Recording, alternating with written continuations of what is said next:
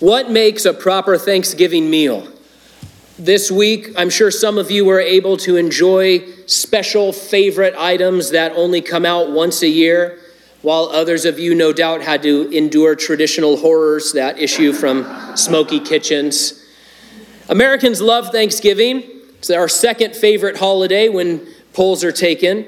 When it comes to the feast itself, we usually go big. That's what Americans do. Did you know that 20% of all turkeys eaten in America in a given year are eaten on one day, Thursday, Thanksgiving? 1 out of every 5 turkeys is eaten on that one day. I don't know who's eating all that turkey, but at the Thanksgiving table, the average American eats upwards of 3,000 calories. And to that I say, way to go, team. I mean, just really good job. We're number one on that, no doubt. These last few years, of course, between COVID or lockdowns, spiking food costs, strained relationships, maybe Thanksgiving dinner looked a little bit different for some folks. Or maybe you're just the kind of person who wants to go non-traditional each year. One way or another, most of us had to think through and make a plan for what makes a Thanksgiving meal. Now, in ancient Israel, there was a prescribed meal that individuals could bring to the Lord, to his house, as an act of thanksgiving. It was known as the peace offering or the fellowship sacrifice. It's also called the Thanksgiving sacrifice in some of your translations. It had some pretty interesting features in comparison to the other offerings that people brought to the tabernacle or the temple. First, it wasn't just the burning of an animal on the altar. This offering did include an animal sacrifice, but it was offered with a meal. It was presented with unleavened cakes that were mixed with oil and leavened bread, And it was an offering that you would share with the Lord. You know, with the burnt offering, the whole animal was put on the altar and burned up. With a sin offering, part of the animal was burned outside the camp. Some of its blood was splattered here and there. And then the fat of the animal was dealt with on the altar. But the Thanksgiving offering was a little bit different. It was a meal that you shared. The Lord would consume his portion on the altar. The priest would be given some of the meal, and then the offerer would take the rest to enjoy with his family or any other ritually clean person and eat it that day. This special act of worship even had its own soundtrack, which was provided in the book of Psalms. It's Psalm 100. Now, many Psalms are full of thankfulness, of course, but this is the only Psalm that is identified specifically for the giving of thanks and paired with the Thanksgiving offering. And even though it was the accompaniment for a particular ritual in the Lord's house, it is by no means limited to the time of the temple or the tribes of Israel. It's a song that's given to all the world, we'll see, and it invites us to consider God and to be reminded of his true love toward us, and then to praise him with joyful thanks. But it doesn't only tell us to do it, it shows us how we can. It shows us what makes a proper spiritual thanksgiving offering to the Lord. And in that sense, it's like a recipe given to us so that when we come together into what we call the Lord's house, we are able to present a faithful, joyful thanksgiving offering to our God. So the psalm begins, a psalm of thanksgiving. Let the whole earth shout triumphantly to the Lord. You know, we can't imagine all the nations of the world unified in one heart worshiping God. Doesn't that seem like a fantasy beyond any science fiction movie we've ever seen? Mankind today is too divided, too antagonistic against one another. We see within our own nation the fracturing effects of sin and selfishness and pride and anger. But this verse reminds us that one day all really will be reconciled by the power of Jesus. Jesus is going to establish his kingdom and all will be made right. In his kingdom, all the nations of the world will flow to the mountain of God to worship him in person in his house. Instead of shouting at one another, as we are so prone to do in this day and age, we will be shouting with one another in praise of the King. And that day really is coming. It's not just a pie in the sky pipe dream. It's not just a vision of utopia that we're never going to see. If you're a believer in Jesus Christ, you're going to live in that kingdom. And you're going to see that day when all is made right and all is redeemed by the Lord Jesus Christ. That day is coming. And so if you're a Christian here this morning, this verse, Psalm 100 verse 1, is both a prophecy and a keepsake. It's something we should keep close to our hearts and close in our minds, because we know that we will receive this coming kingdom. And because we know that, and because it's promised to us, and because the Lord is going to do that on our behalf, the book of Hebrews tells us to apply Psalm 100 right now, and to do so with thankfulness and with worship. You can read about that in Hebrews chapter 12. The first direction we're given in bringing thankful praise to the Lord is to shout triumphantly to the Lord. Now, on average, as a group here, we're a more conservative and more reserved group. That's okay. Different people have different levels of exuberance, levels of loudness, levels of excitement when they gather together. Different cultures have a different level of exuberance. The culture of Israel in the Bible, we see they do a lot of shouting, they do a lot of dancing, they do a lot of loud noise to praise the Lord. And that's not necessarily the kind of culture that we have, and that's okay. But there are times that we shout in exhilaration, aren't there? In times of exhilaration or anticipation or excitement. For example, we shout on roller coasters on average. People shout when a home run sails over the back wall. Imagine this. Imagine going to a concert where one of your favorite bands is playing. And you've set aside the time that evening. You've driven to whatever town where they actually have concerts that isn't Hanford. You paid like $1 billion for the ticket and the surcharges on top of the ticket. You did all that stuff. You found your seat. You got there in time. You got ready. And then the lights dim, right? Wouldn't it be strange and weird if, as the band came out, they came out to silence? Everyone would think something weird is happening. What happens instead? Instead, when the crowd enters, even before they perform, you don't know if they're even going to do a good job, but even before they perform, the crowd erupts in excitement and in praise of these people that you've come to see. Now, God has made each of us with personalities and peculiarities, and that's fine.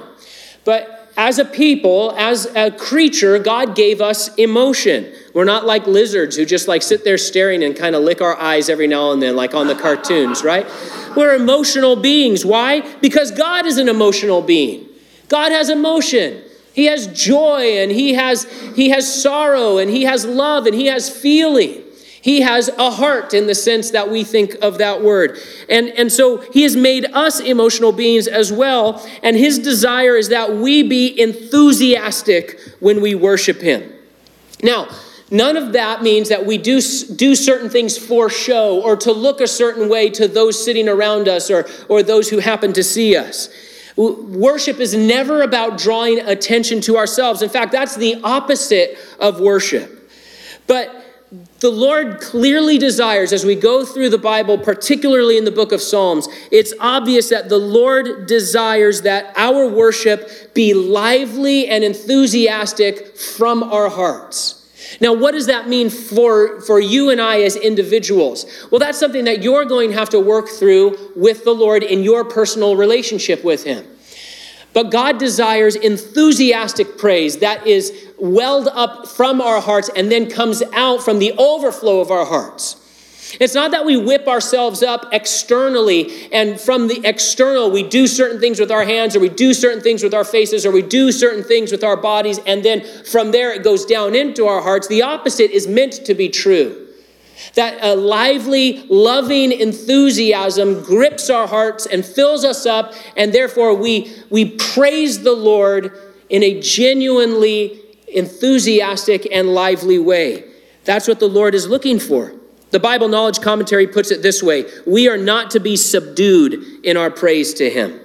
When we gather, the attitude of our hearts should be one of anticipation, and as the psalm here says, one of triumph, because we are coming into the presence of God himself. Listen, God is always with us. If you're a Christian, the Spirit of God lives within you. You're never, he will never leave you or forsake you. It's not that you only worship God in the confines of a room like this. No one's saying anything like that.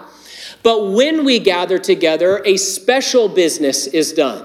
The Bible's very clear about this. When God's people in a local fellowship come together and assemble in order to worship him and hear from him and be in his presence, he is able to do a level of work that he does not do when we are alone with him. He does a different level of work when we are alone with him. And so when we gather together, at the very base foundation, we are to gather in an attitude of anticipation and triumph.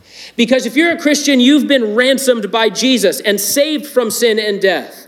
Because our Lord is the one who will one day wipe away every tear from our eyes.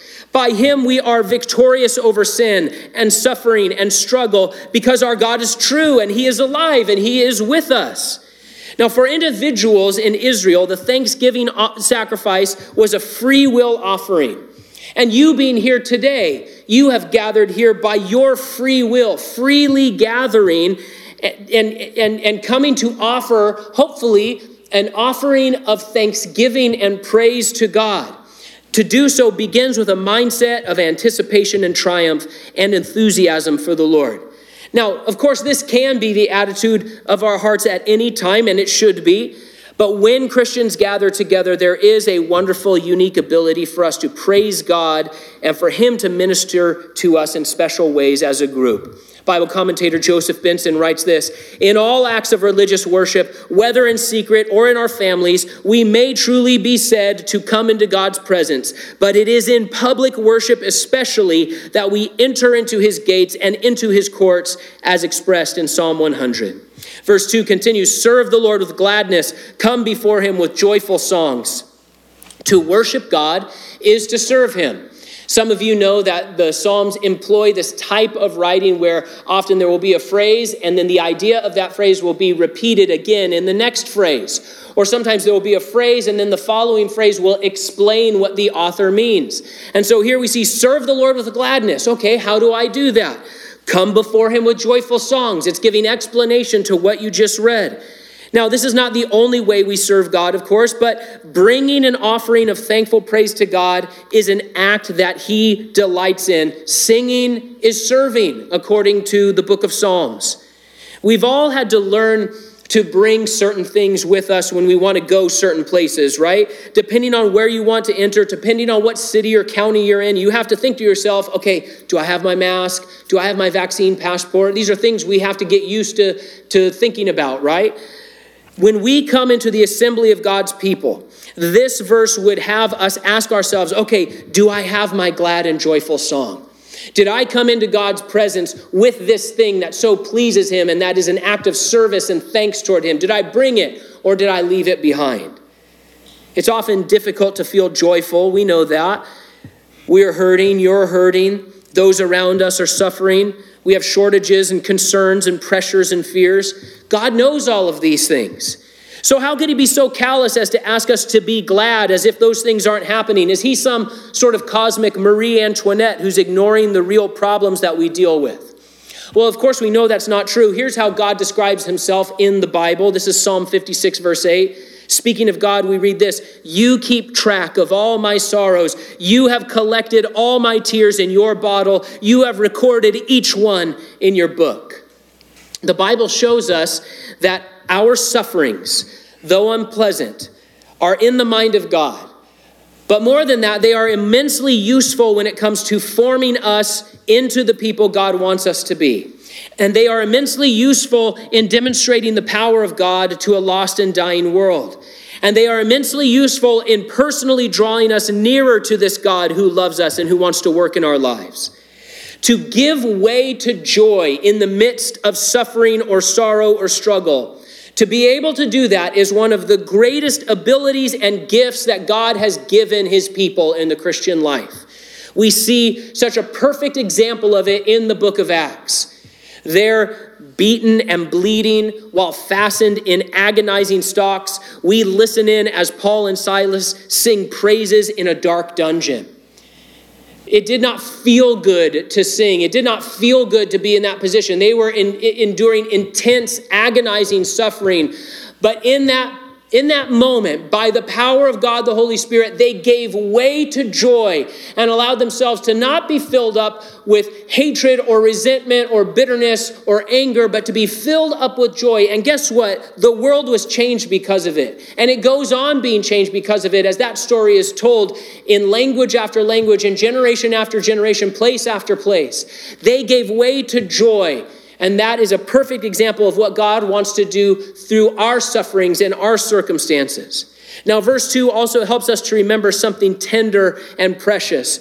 When we gather together and come before God with joyful singing, one of the reasons we do so is because that is what he is doing for us. Listen to this precious verse in Zephaniah chapter 3.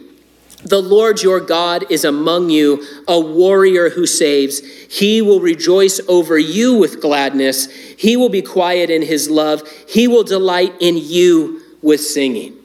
So as we sing to the Lord in praise and adoration, the Lord says, when you do that, I sing over you. Of course, God is not worshiping us. He's not adoring us in that sense. God alone is the object of worship. But he says, I sing over you in gladness. I put melody to my rejoicing over how much I love you and how glad I am to be with you and to make you my people. And as you sing to me, I sing back to you. That is a precious, wonderful thing. Now, someone might ask, okay, but how can I be happy to worship in this way if it is an obligation? And I'm being told to do it. And so if it's an obligation, well, how can I be truly happy to do so? Well, first of all, the choice is yours, like all of God's commands and restrictions and directions. The Lord calls us to this life and to this mindset. He does so for our good, but he will not force you to obey his word. Maybe you came in today thinking, Lord, I want to worship you. It just hurts so bad. I just can't be joyful. The Lord understands. He's acquainted with our sorrows and our griefs. He loves you. He is working in your life to accomplish all of his good purposes in you. He knows all of the pain and all of the fear and all of the distraction that you're dealing with. He really does. He's keeping track of it in his book. And in the midst of all of that, he invites you to worship him gladly all the same. He says, just do this, and have your heart changed. Have the world changed because of the praise of your heart, offering me glad thanks. Think of it this way. If you were being asked to dig a hole all day, it might seem like a chore, to be sure. But what if you were asked to dig a hole alongside those who love you the most? And what if you were promised that at the bottom of that hole, you knew you would discover a priceless treasure that would belong to you?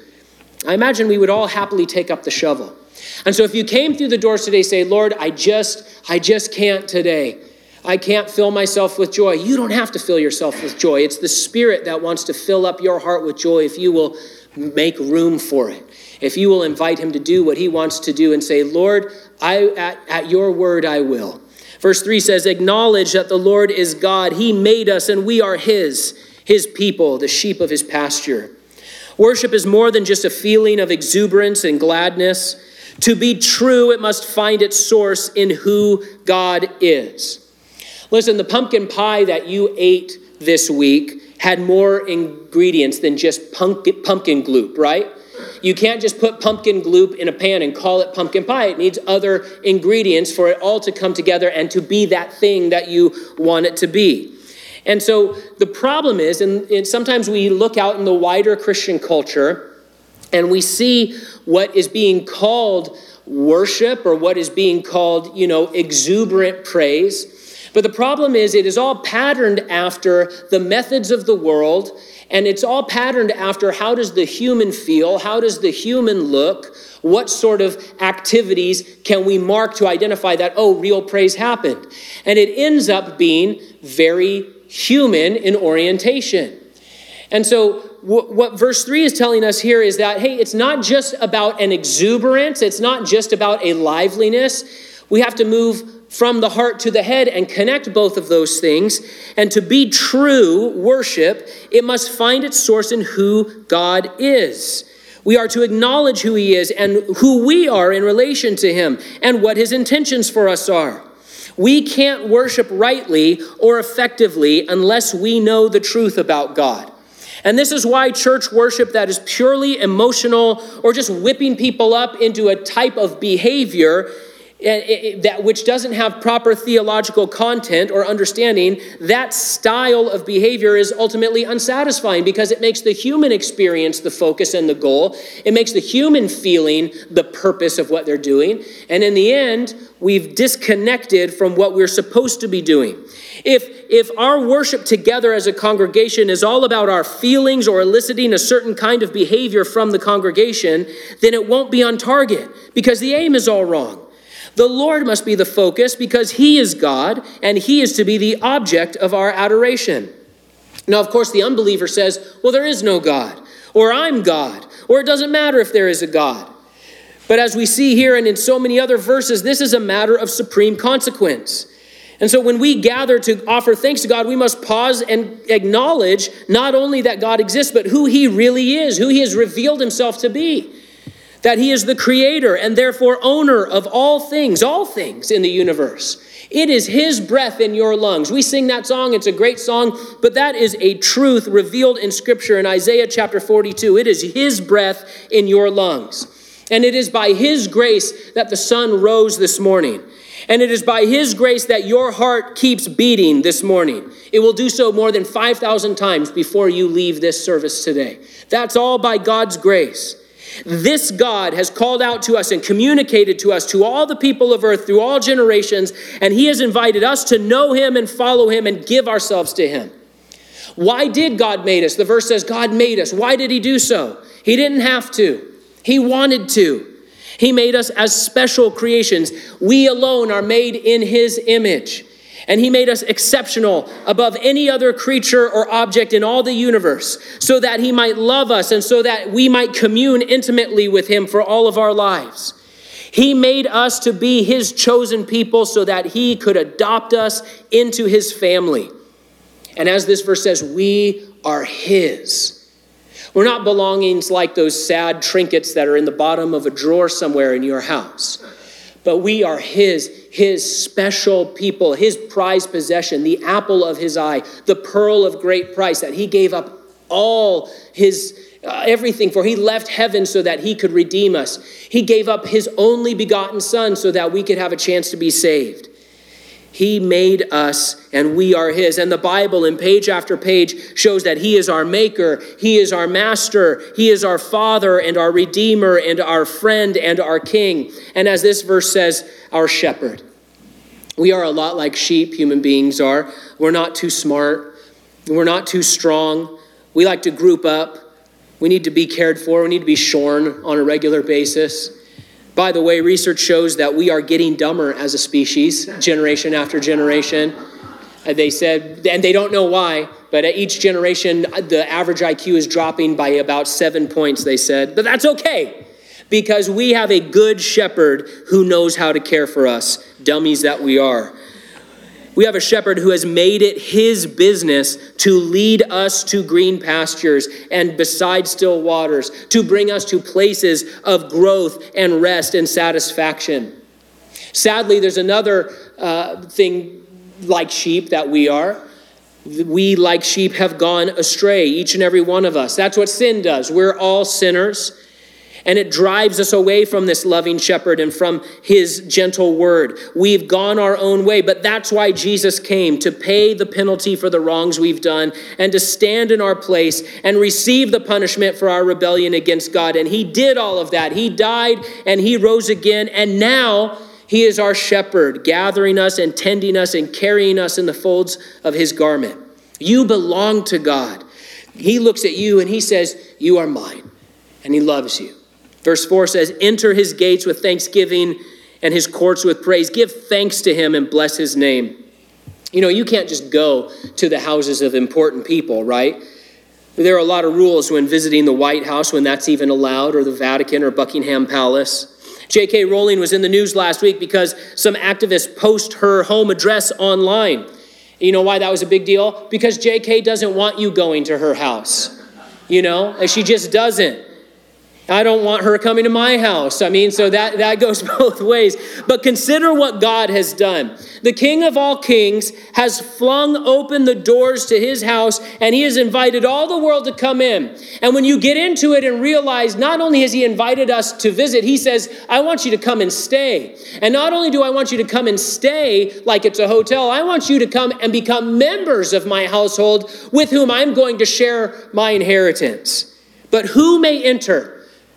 David, the sweet psalmist of Israel, asked that question back in Psalm 24, and here was the answer: the one who has clean hands and a pure heart. Now that presents a problem. It's a big problem.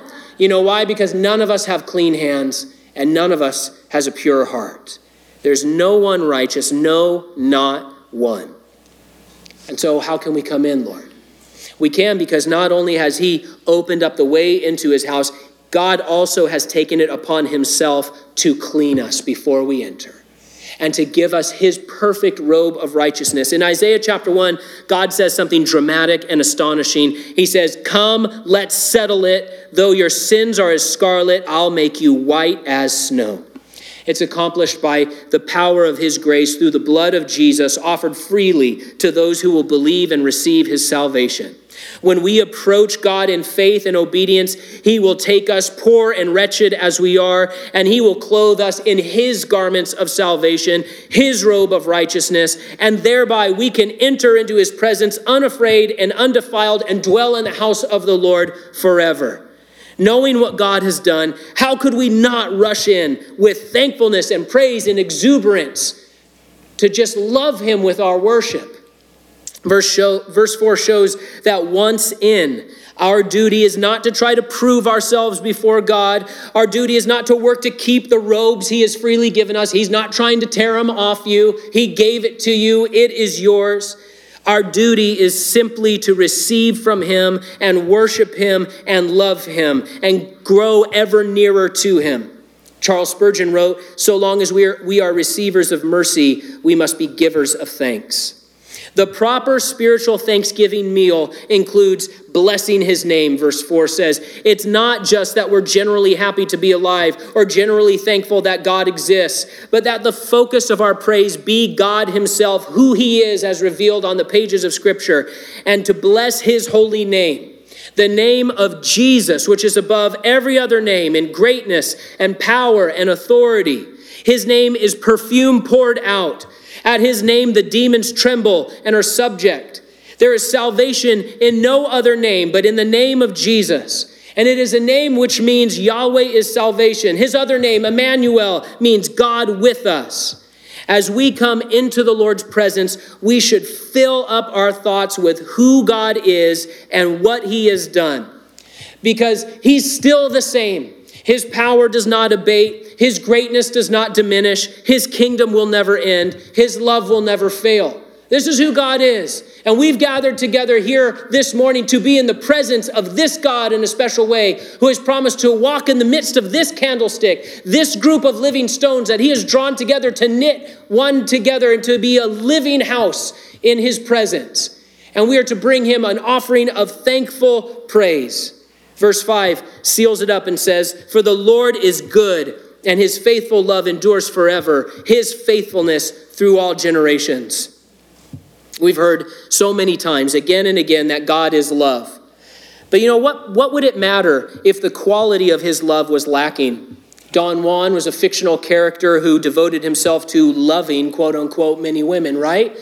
Or we see famous womanizers out in the celebrity culture today who in some sense have a great capacity for what they call love. And we look at it and we say, well, that's not love at all. And they say, oh, sure it is. I love lots of people. But it's an impure love, a love of self in the end. But that's not how God loves. His love, we're told, is faithful. It is true. It is characterized by mercy and loyalty and acts of deliverance on our behalf.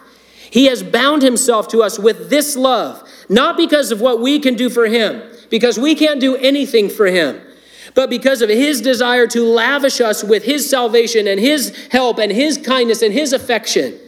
This love revealed in Scripture is the standard by which we must measure goodness and compassion and affection. This is the standard by which we should love others. our spouses and our friends and our neighbors and our enemies. God says, now love them like I love you. It's a faithful love, not based off of what others can do for you, but God's love working through you. And in reflecting on all of this, our hearts should well up with thanksgiving, in lively praise before the Lord. Christina Rossetti wrote in 1875 a great poem titled In the Bleak Midwinter. It's a rarer but really great Christmas song these days. Speaking of our Lord Jesus Christ and his coming, she wrote this: "What can I give him, poor as I am? If I were a shepherd, I would bring a lamb. If I were a wise man, I would do my part. Yet what can I give him? Give my heart." And this is what we can offer when we gather to be together in God's presence. When we come together for a church service, the Lord says, come in with your glad and joyful song and offer from your heart a lively, enthusiastic worship that considers all of who God is and all of what he's done and what he still promised to do and all he has done on your behalf. And how we can focus on him despite the distractions and the difficulties and the fears and the hurts that we got. And as we focus on him for these few minutes to worship him, the things of earth can grow strangely dim in the light of his glory and grace. As we're filled up with his joy, as we're filled up with thoughts of his love and his greatness. Hearts that are full of thanksgiving and thankfulness and understanding for what God has done. Psalm 100 shows us that one way we can give our hearts is through actual singing, the praises of our King. No longer did we have to cart in sheep or rams or bulls to be slaughtered here at the front of the church as their blood flow out all over the place. We don't have to do that anymore. Praise the Lord. Now we get to bring in melodies in a banquet of worship together, remembering that as we sing to him, he sings over us as he rejoices in gladness for us. Knowing that every hurt and every sorrow, every fear will one day be dealt with because our Lord, our shepherd, has overcome them all. And now we can live life in his presence as members of his house, full of strength and satisfaction because of the joy he has won for us. Let's pray.